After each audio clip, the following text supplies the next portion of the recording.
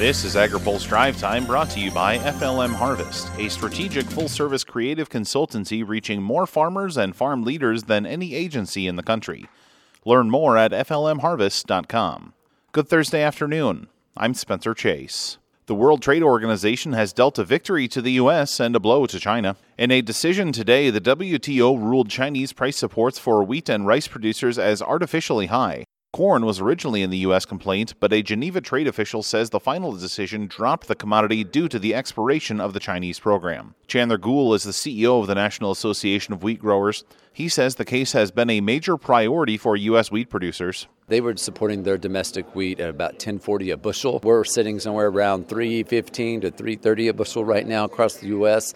I know my producers would love to have anywhere between $4.50 and $5.50 or anything above where we're currently at, but we're nowhere close to $10.40. China still has the option to appeal, so Gould isn't expecting this to be the last we hear of the case. This is still probably a year to a 2-year process. We do know there's a backlog in the appellate body agenda, so it's still a good win. It's still progress moving forward, but it is not an immediate turnaround, because then the Chinese government would have to come in and make changes within their government to comply. House Ag Committee Chair Colin Peterson says the decision is a crucial win for the U.S. and will allow American farmers to focus on farming. Andrew Wheeler can officially drop acting from his title. The Senate voted today to confirm Wheeler as EPA's next administrator. He had been serving in the role in an acting capacity since July. 52 senators voted in Wheeler's favor, the same amount that supported a procedural vote on his nomination on Wednesday. American Coalition for Ethanol CEO Brian Jennings congratulated Wheeler on his new gig and asked him to prioritize rulemaking to allow year-round E15 sales prior to this year's summer driving season. Efforts to secure a biodiesel tax credit took another turn today. AgriPulse's Ben Nulley has more. Senate Finance Committee Chairman Chuck Grassley of Iowa and Ranking Member Ron Wyden of Oregon have introduced a bipartisan bill to retroactively extend tax credits that expired in 2017. The bill extends over 26 provisions, including the biodiesel tax credit.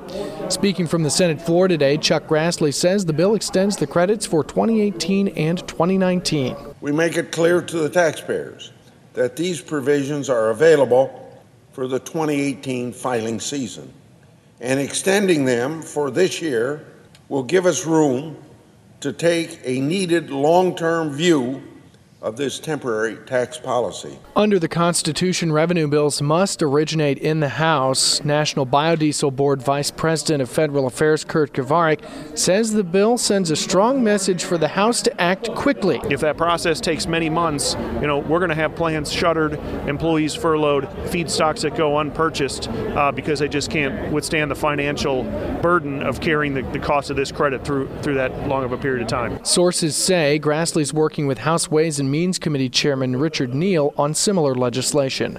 For AgriPulse, I'm Ben Nulley. FSA Administrator Richard Fordyce says farm program implementation is moving ahead at full speed. Ag Secretary Sonny Perdue told the House Ag Committee sign up for the agriculture risk coverage and price loss coverage programs will begin September 1st. Fordyce says while that's late in the crop year, he's confident the programs will be able to serve their purpose.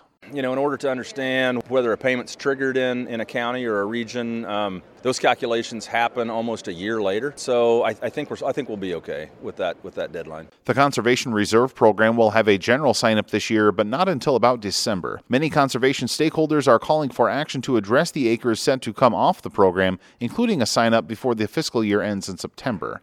But Fordyce says the acreage gap will catch up over the life of the Farm Bill. Congress has laid out fairly prescriptively, what the level of acres as we continue to go through the 2018 Farm Bill with a maximum cap by the year 2023 of 27 million acres. I think we can get to that point. We may not be able to capture all those in this first sign up, but we'll be able to get to that by the end of 2023. Fordyce says the dairy program has probably gotten the most of USDA's attention, and producers can expect checks from it in July. Now, here's a word from our sponsor. Today's AgriPulse update is brought to you by FLM Harvest, a strategic full-service creative consultancy proud to reach more farmers, farmer boards, and food and commodity associations than any agency in the country. Learn more at flmharvest.com. That's all for today's Drive Time. For more agriculture, trade, environment, and regulatory news, visit agripulse.com. Reporting from the Commodity Classic in Orlando, I'm Spencer Chase.